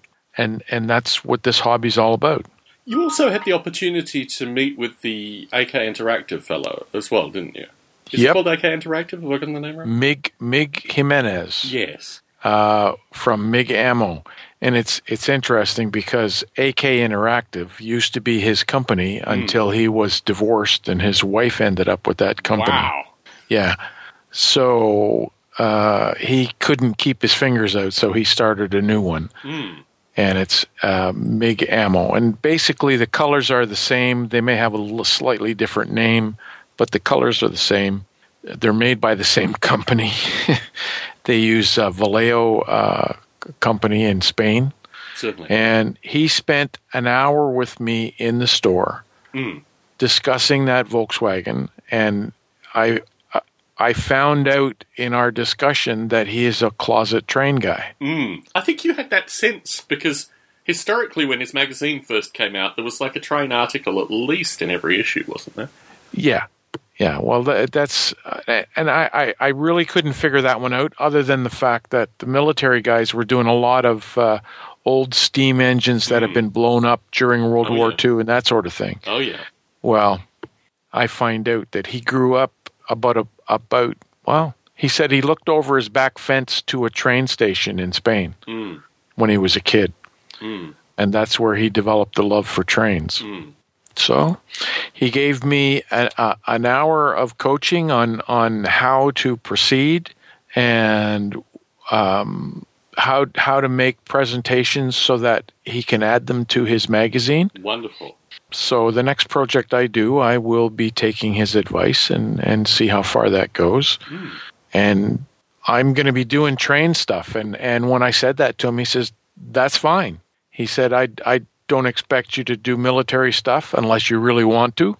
But he said, your train stuff. And I had some of it at the store when he was there. And he just fell in love with it. So here I am. I'm planning my next model, another Volkswagen, a Volkswagen bus. And I saw something the other day, and I'm still not sure how to go about it. And if anybody's got any ideas, please help me. I saw a model. Actually, it wasn't a model. It was a bonsai tree sitting on a little disc that was levitating over a base. Ah, yes, the magnets. Yes. So I want to be able to do this with a model. So it's futuristic. It's a hovering Certainly. Volkswagen van. Yeah. Post-apocalyptic sort of thing, Very cool. Plenty of options there. Pardon? Plenty of options there, particularly the military modeling side of things with that. Yeah, lots of options. Yeah, I was discussing that with the store owner the other day. I forget the name of the vehicle. It had 8 wheels, 4 on either side. I think it's a troop carrier, but it had guns on it as well. I said, these wheels can be covered over, and this would make a beautiful hovercraft done in military style. And he agreed with me. But so now I have to figure out how to do it with magnets. And it's driving me crazy because all these ideas are taking away from my layout. Yes. The problems of Ralph Renzetti as discussed last recording. Yep. I wouldn't necessarily call them problems the way you seem to be phrasing it, but I do understand the need to spend some quality time on the layout. Well, like Joe said, you got all these projects that you've started, and you get distracted and you go to do something else. Like I was given permission to take out the sauna that we have in the basement, which one of the walls of my layout is the wall of the sauna. Mm. And that'll give me a not 7 square feet, but 7 by 7 area that I can add to my layout. Yes. And that'll take me into the laundry room. So I got all these plans for the future, and all this, the modeling and the weathering and all this other stuff is getting in the way. Mm. But anyway, I'm still going at it. Some guy gave me an SD40 that he wants a decoder put into, and he told me that it was Bachmann already had a decoder in it. Well, it's not a Bachmann. I'm looking at it. It's an Athearn Blue Box. So I now have to make it work. So that's another project I'm working on. I have a whole bunch of things to do. I have another couple of engines to do for clients. So when I start those, I will start, as Mig said, you do step by step, and when you take photographs, you do it on a white background. Yep. And you want to throw my product in the picture, that's fine, but you don't have to. Yes. And then once you've got the collection of photographs, just send it in, and he gave me his personal email address to send it. Very cool. It's interesting, this VW bus thing. We were driving today. We went out to Stephen Arnold's part of the world, Livermore. Unfortunately, Stephen and his wife were in Portland, so we couldn't meet up. We did a bunch of stuff that we liked doing in Livermore. On the way back, we saw an immaculate conversion 1960s VW bus. Just immaculately converted. The paint was perfect. And as we drove up next to it, I kind of joked with my wife, would it be a deadhead? Would it be, some teenager or something like that? Gentleman probably in his 60s, very proud of his VW bus, driving down the street. The people that are obsessed with VW buses are actually a phylum of people. My wife also, through her quilting, knows a gentleman that restores VW buses. He might have sold this fellow on the road today. Yes. Right. But the people that are fans of them are just amazing fans of them. And the idea of a post-apocalyptic floating VW bus without the tyres, maybe with jet engines underneath or something like that. So many possibilities there. Particularly, you can have dark future elements. You can have fantastic anime elements. There are a whole series of different ways that you can take this thing. What are your early thoughts on what you're going to do to this VW bus? Oh, there's a bunch of things. Some sort of flux capacitor on the roof. What's the other one? Using checker plate to block out the wheels. Ah, yes, yeah. So that it's not obvious. I mean, it is obvious because you're not trying to make that wheel opening go away.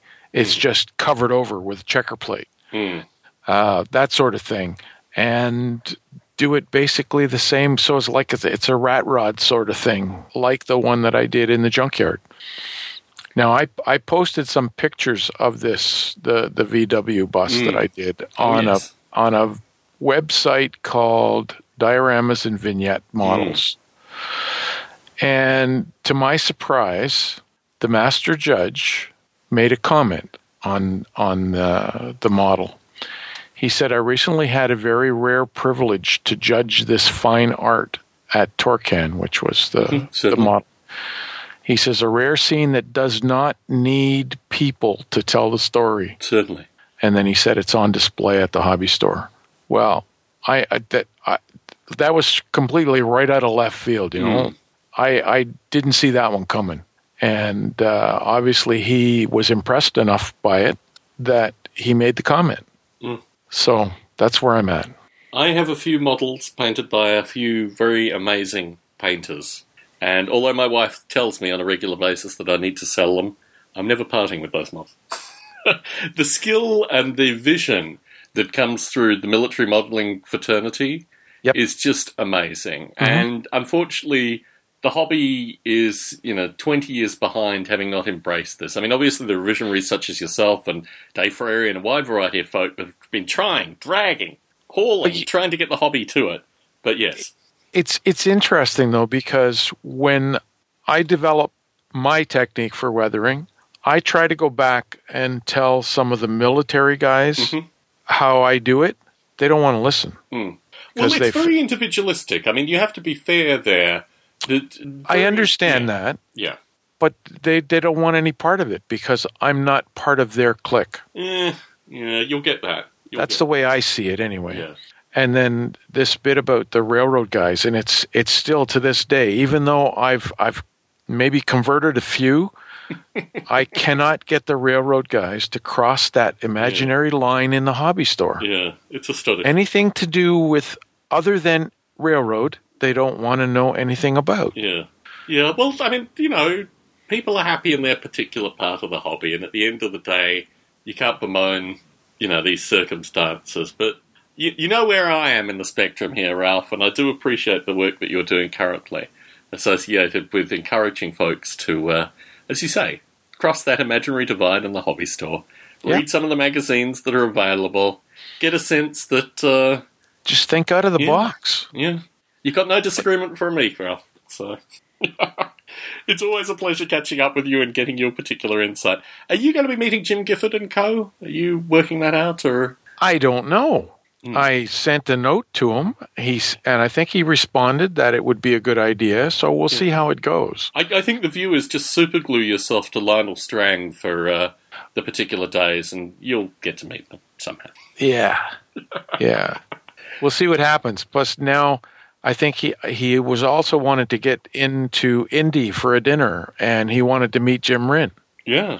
Well, from what I understand, Jim Rint is going to be at Indy. Yep. And I sent him a note there as well. You'll be able to catch him that maybe on Friday night. Yeah. Anyway. I'm sure it'll all work out, Ralph. These things tend to work out on the day, and they certainly do. Always a pleasure chatting, Ralph. Congratulations on the award. I'm looking forward to what you devise. It sounds like a very peaceful future associated with this VW bus. I always think that there's some kind of, rebellion and military aspect to the apocalyptic future, but I'm probably a dying breed associated with that. Well, I have to ask you a question because apparently somebody came in the store the other day, and you say, you have some models that you won't part with, and this Volkswagen bus to me is my latest creation. It means a lot to me. Somebody came into the store and said to the owner, would he sell it? And it sounded like he was willing to pay whatever I asked. You have to get used to that kind of thing, Ralph. I mean, certainly when I was in the UK primarily, I was able to meet a number of my childhood heroes associated with modelling and painting and this kind of stuff. And through that, many of them were actually, as I found out, my contemporaries, because they were actually teenagers when they were publishing the magazines that I was reading as a teenager. A few of them no longer can physically paint, some of the older gentlemen.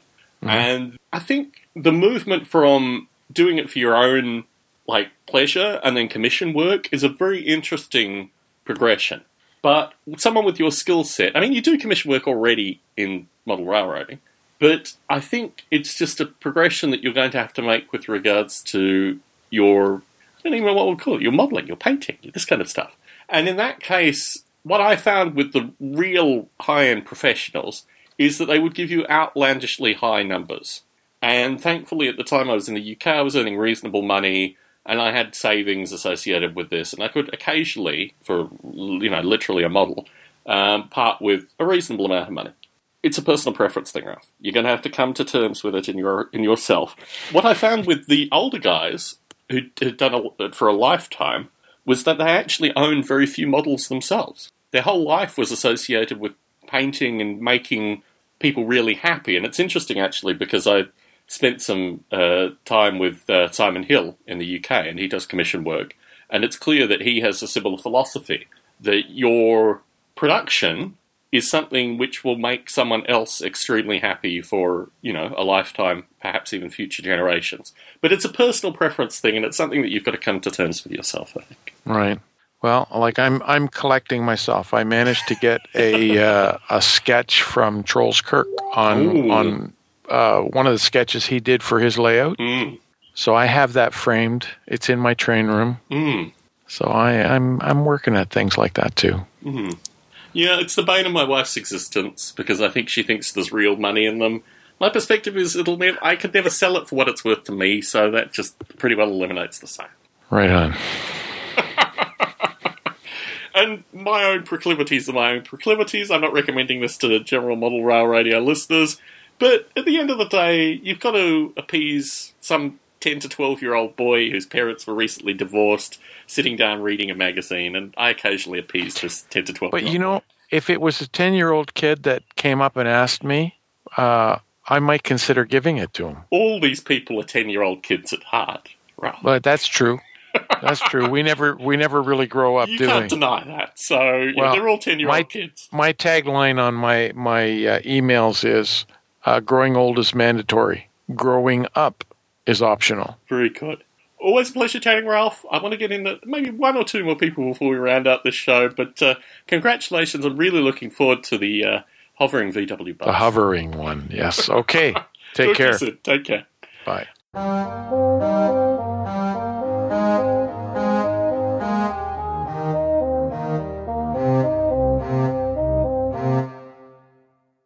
I'd like to welcome on a gentleman who has walked similar footsteps to me, at least with regards to a particular part of Wales and Andy Dixon's layout. Peter Stimple, how are you?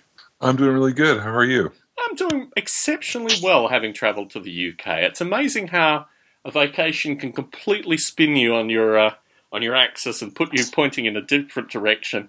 In terms of your time in Wales, obviously a great impact as well.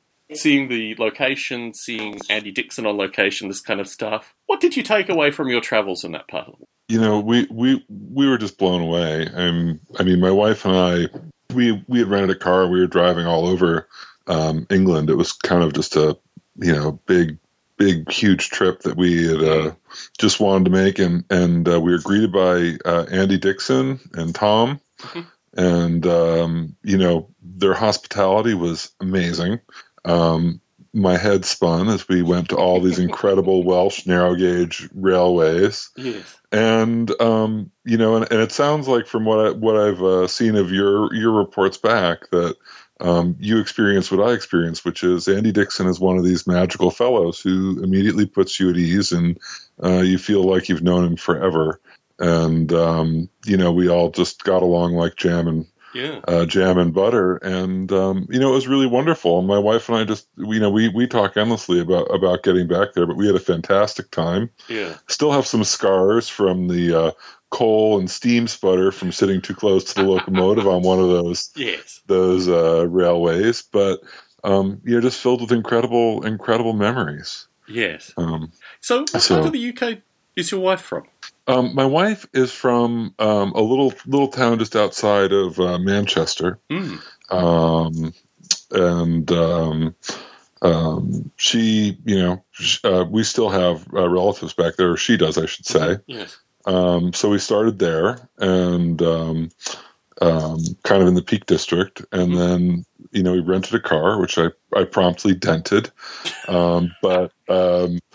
Coming off of a narrow bridge and misjudging where the end of that piece of granite was as I was trying to avoid another car. Yes. But but then we just sort of smiled and said, well, glad we bought the insurance, and now we've broken it in, and we went from there and did the Lake District, but and we even went up to we were all over. We went to Newcastle and we saw trains everywhere. Oh yeah. But I'll tell you what, we it was very interesting. We had people tell us, well, why are you going to Wales? And we got to Wales. It was so beautiful. Yes. We wondered why people were even asking us that question. It's a funny thing because I've lived in the UK for a long period. I've never been to Wales. And I think up until this time, obviously. And I think Wales is a mystery to many people that live in England. They don't cross the border. Obviously, there's a strange language and various other things.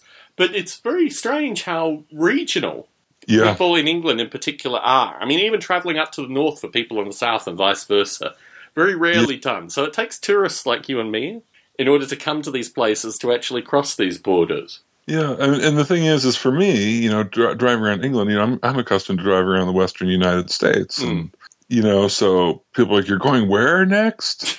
And, for us, it really wasn't a big deal. So, but we had a blast, and and again, Really impressed by Andy's layout, and just really, really, really can't wait to get back there again. Certainly. I mean, for us, it was a reaffirming. We plan to retire in the UK for a variety of reasons. But having had this trip, it reaffirmed to us that maybe we should consider not just retiring in the UK, but actually moving there at some time in the reasonable future, not immediate future. Well, my wife would love to get back, and the thing is I've got another couple of years in my current position here. But after that, I mean, all bets are off, and I think it's definitely in the cards for us to consider that. I know my wife would love to be close to her extended family over there. She has a much loved aunt and uncle over there. Yeah. And so you never know, and we're open to any of it. It would be particularly funny if you and I actually met in the UK. Yeah, that would be particularly funny. Well, and the odd thing is now I'm trying to figure out how I'm going to meet up with Jim Gifford, because I desperately want to meet up with Jim Gifford. But the thing is, I'm going to Korea for part of the summer to do some work over there, and it may put a big dent in the potential dates. So I'm kind of scrambling, looking at the calendar. I just downloaded I just looked at his website today. So I'm going to try and figure it out. But I really hope to God I can make that happen. You'd need to go to Australia if you can't meet him this trip.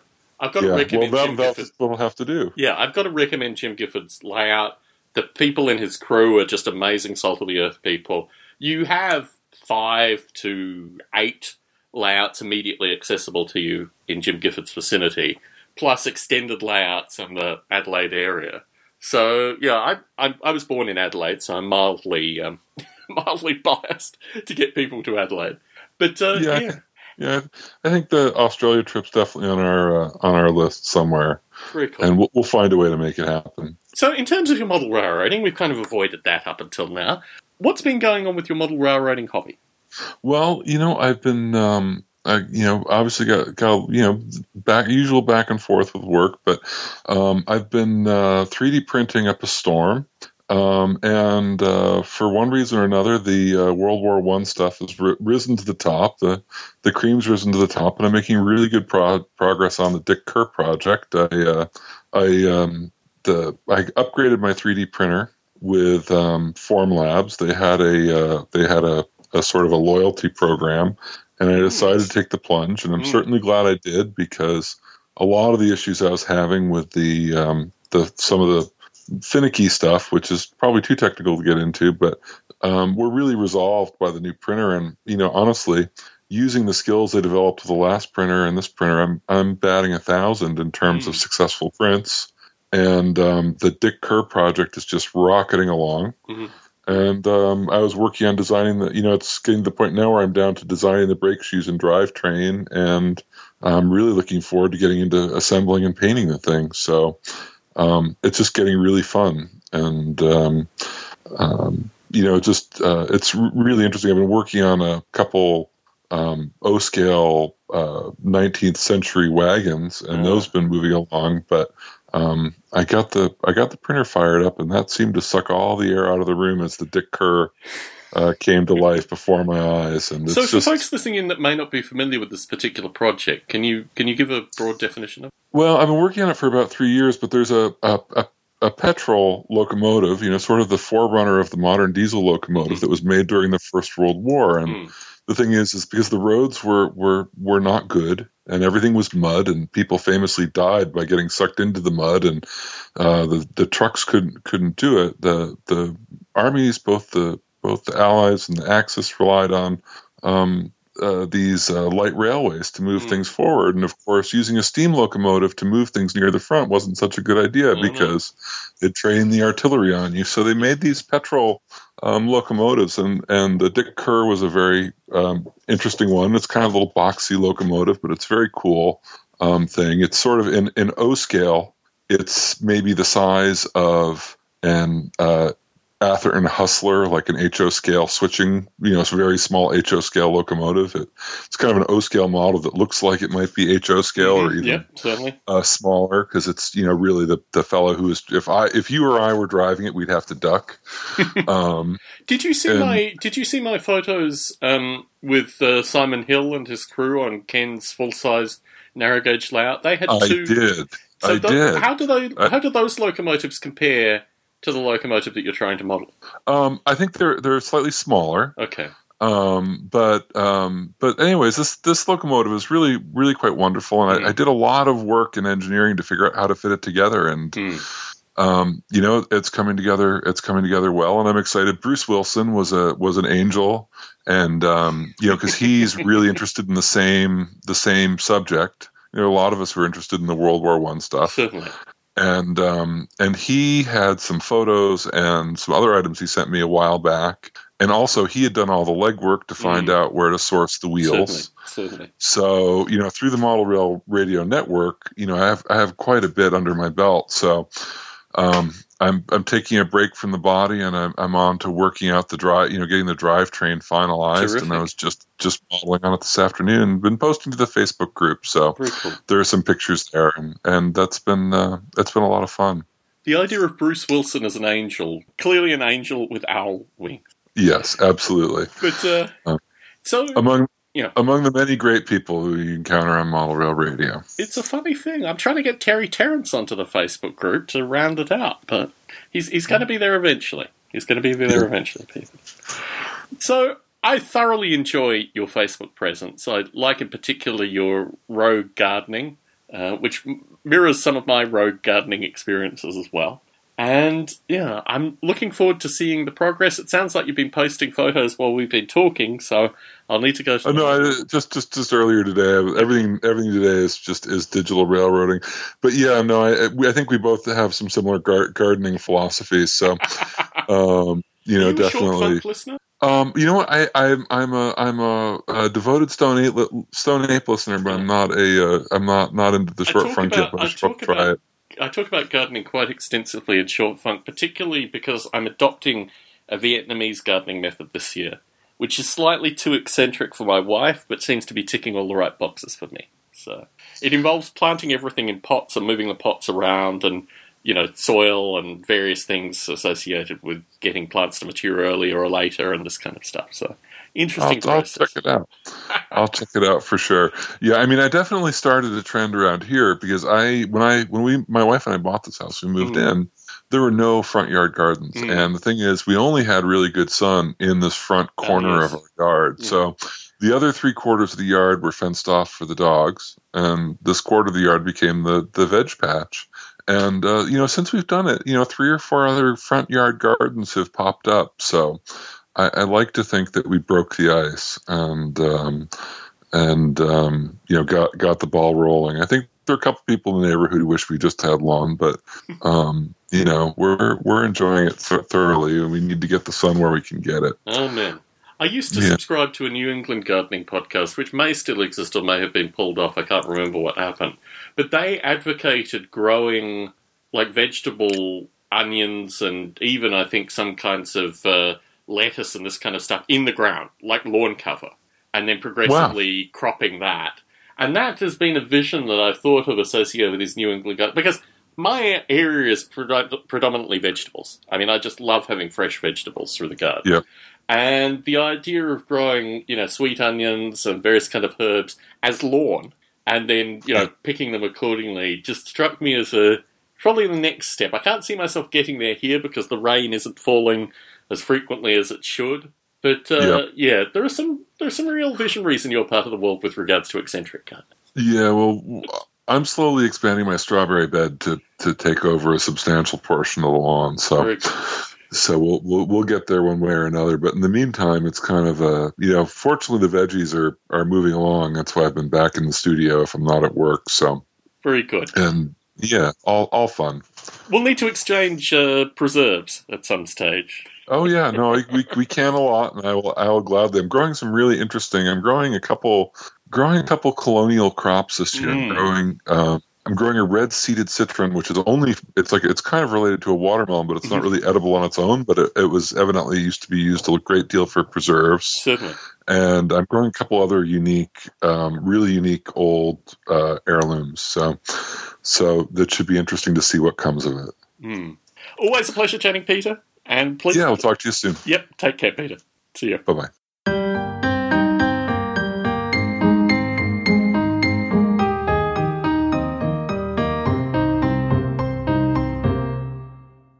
I'd like to welcome on a gentleman who has moved recently, but also I was reminded of when I stayed with Andy Dixon. Well, I didn't really stay with him, when I visited Andy Dixon.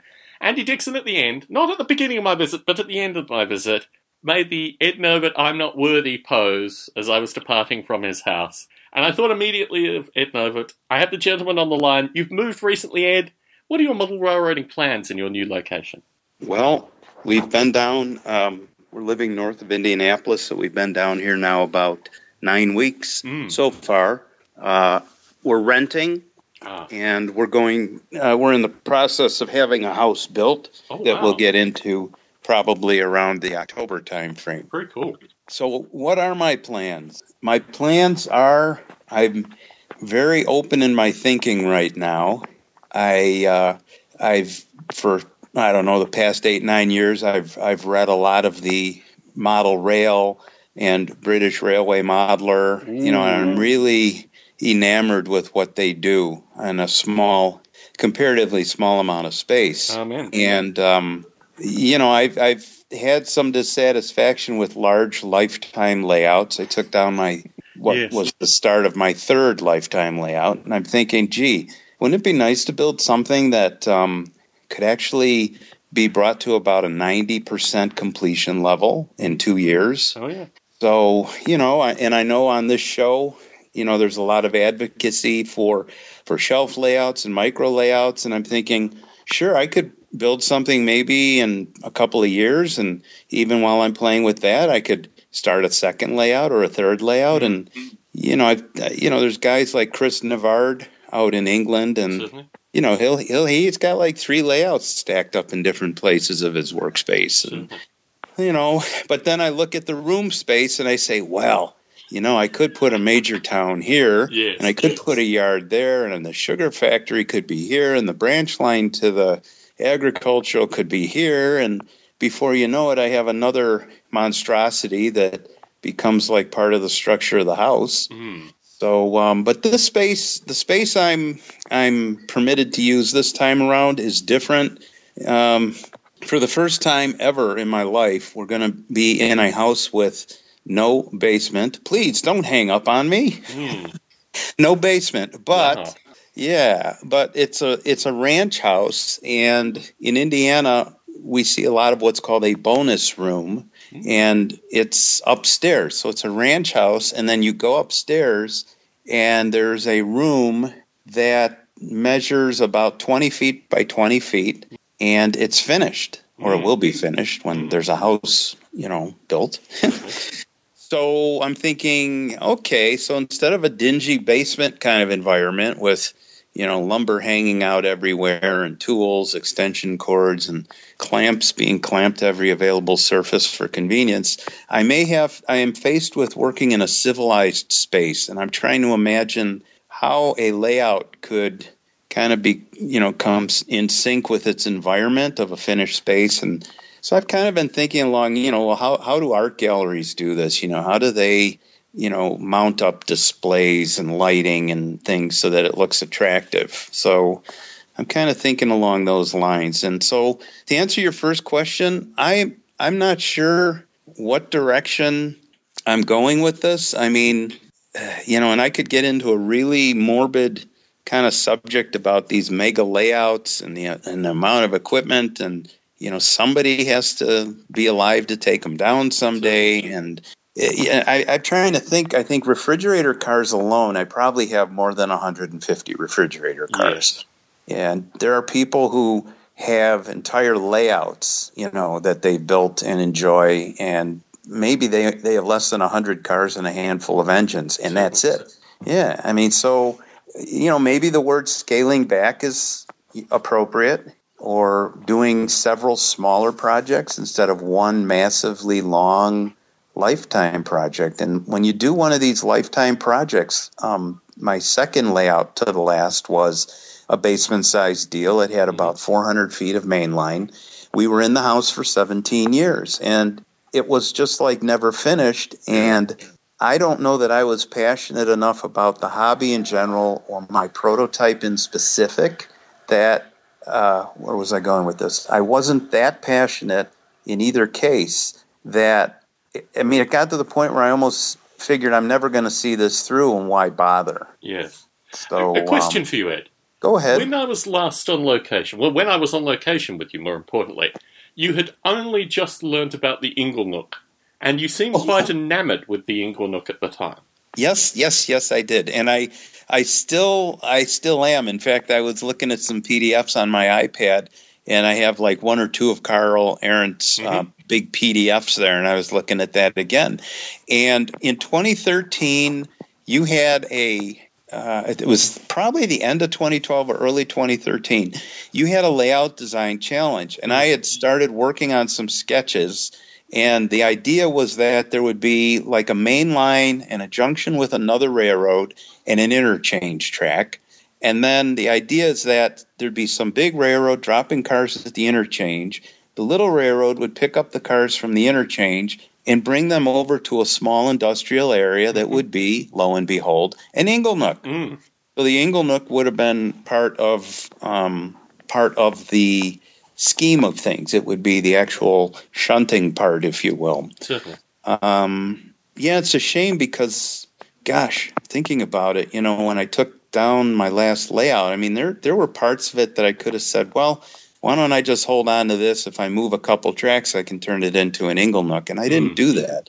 But we all know that a quick trip to the hobby store and a sack full of track and some switches, it would be easy to do an Inglenook and HO. That would be a good idea. Keep me busy. I wouldn't even need a powered locomotive, would I? No, you could use a fuse or a 9-volt battery. Yeah. Yeah, forget the battery, Professor. This will just be a mule power.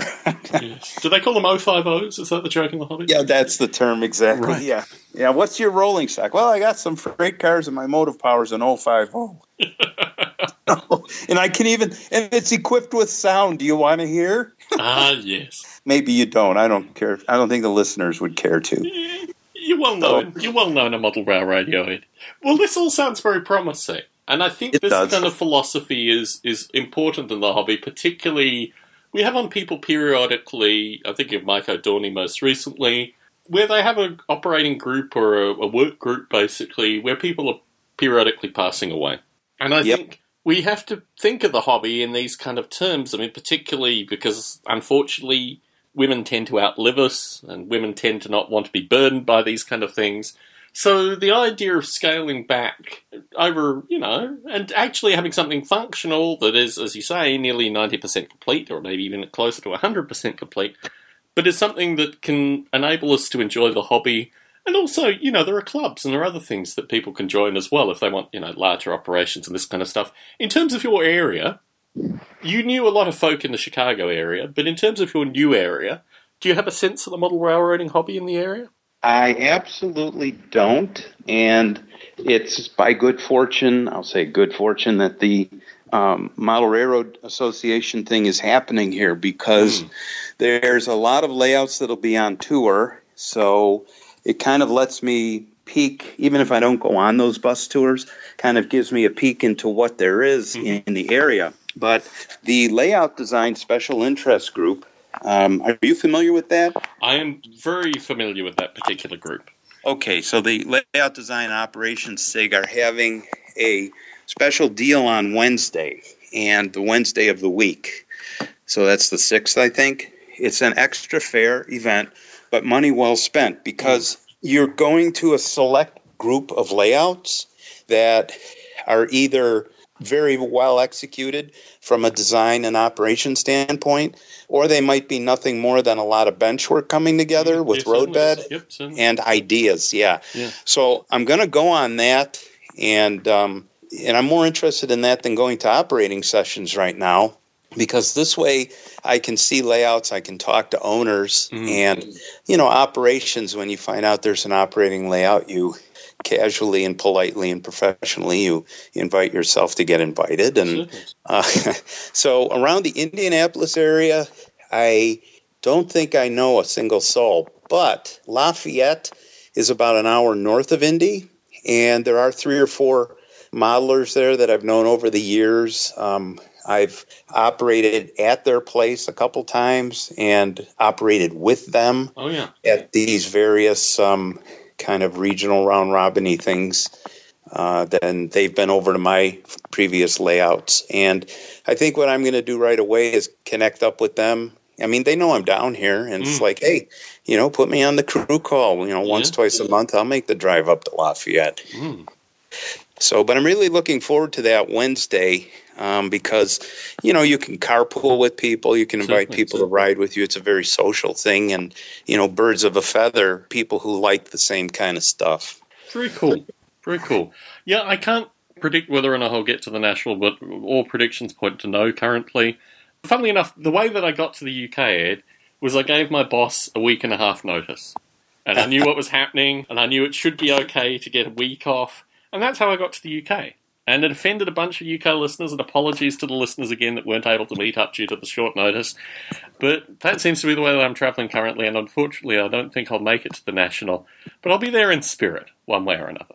We as your ducklings, with you being like the mother goose, and we all follow the mother goose, we will all be thinking very fondly of you. If you aren't there in person, you'll be there in spirit. Very good. That's the intention. And please, everyone, post to Facebook, because I live vicariously through Facebook when these things go on. You got it. Very cool. Ed, it's a real pleasure to catch up with you. It's amazing that, years go past and I haven't had the chance to chat with you, but I've been following your move on Facebook, and I didn't shed a tear, but I was noticeably sad when you crushed up your old layout and took off particular sections of track. Tragic, Tom. That was the word, tragic, of the day, yes. So, but moving forward, and with prospects unknown, but moving forward. Very good. Always a pleasure chatting, Ed, and enjoy the National. I will. Good talking with you, Tom. Nice catching up.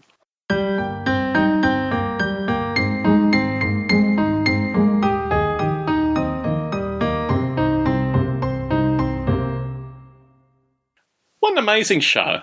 I mean, the experiences in the UK were pretty untouchable, and our general experiences of meeting listeners and talking with listeners and picking their brains and explaining a lot of behind-the-scenes stuff.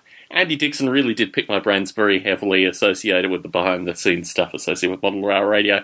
But just such a pleasure meeting folk. And I'm doing this in a rather hot room currently. Hopefully, there is an air conditioner in here, Jim Gifford. You will be able to survive here, but I don't run the air conditioning when I record.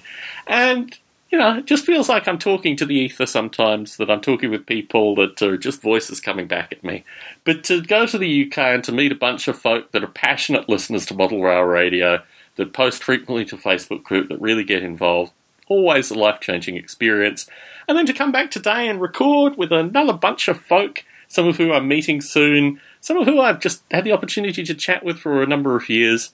This is what Model Rail Radio is all about for me, and it's always a real pleasure to have the chance to chat with folk and occasionally to meet folk on location as well.